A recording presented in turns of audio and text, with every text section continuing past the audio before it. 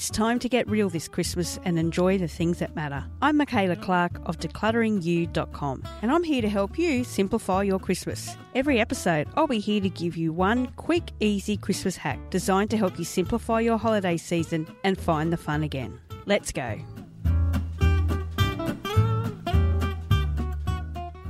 And welcome to the Hack the Holidays podcast. I'm Michaela Clark, and I have found that one of my worst habits at Christmas is simply just not having really a plan.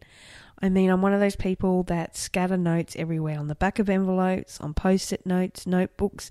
Wherever I find a blank piece of paper, I quickly jot down whatever comes to mind. And of course, those notes are everywhere. There's different types of lists all over the place. So it's certainly not a way to have an organised and stress-free Christmas. So this year I realised that, you know what, organised people, they basically have a plan. So I've designed the Hack the Holidays handbook to give myself a bit of structure so that I can plan out the Christmas period. Now, there's 40 different types of planner and checklists in there, and they're everything from guest lists to gifts to budget to baking, all sorts of types of different stuff. So this year I've decided I'm going to have a Christmas planner, and I think that's the first step in really hacking the holidays this year. Now look, you can have any format, even if it's a notebook or a 3-ring binder that you use to print out these planners. The key to it is that it's all in the one spot. And it could be a digital one as well. It could be some Google Docs or Word docs that you have stored on your computer. So whatever the format is, you've got to make sure that the concept remains the same. That is, that it's a single source of reference for all things Christmas. And basically, it should become your best friend as we get ready for this busy holiday season.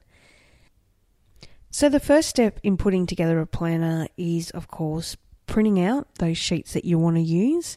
And perhaps looking at, if you're going to use a 3-ring binder, printing out the cover that gives a little bit of festivity and a bit of joy to when you open your folder each time.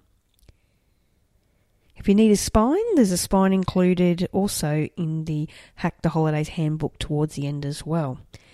Now, you may want to keep this Christmas planner to yourself, remember, because it is going to contain some pretty important secret information. So make sure to have it not lying around in the prying eyes of eager family members. You know, if you really want to do it, maybe make something really boring like manuals and warranties or something on the front cover so people aren't going to open it. So in case you do want to hide it, that's a tip for making sure it perhaps goes between some old college textbooks or old phone books or PTA meeting notes, whatever you can come up with to hide the binder, but it'll be your secret force this Christmas.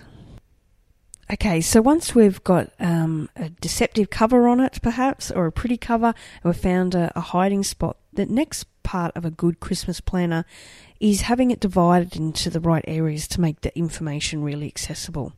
I mean, every planner is different, but some of the most common planners have sections for calendars, gift lists, Christmas cards, budget, meals and menus, entertaining, recipes or baking, decor, and so the tip here is just to make the sections relevant to the information that you need.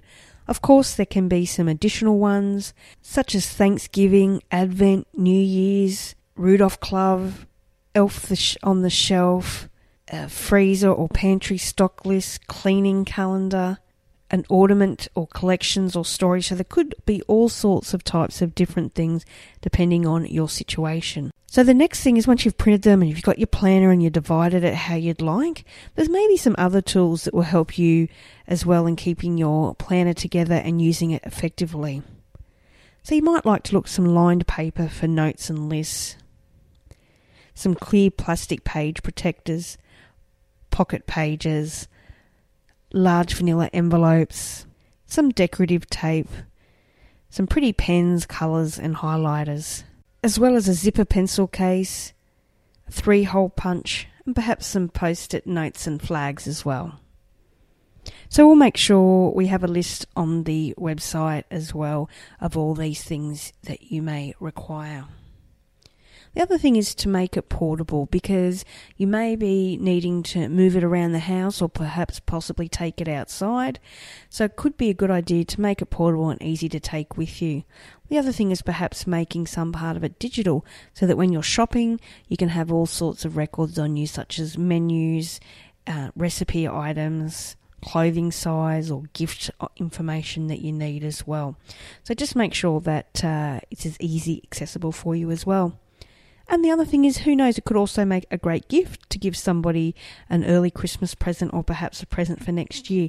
So if you found it help you making up your own little binder for some of your family members, could be a great gift also. So, like I said, to get you started, we have a free handbook that has over 40 planners and checklists, all to help you stay stress-free this holiday season. So head to declutteringU.com/Christmas hacks, and on there you'll be able to download the book, as well as we'll have a link to all these episodes with further information as well. So just click the episodes button and it'll take you to a detailed article on all the resources and items mentioned in this episode.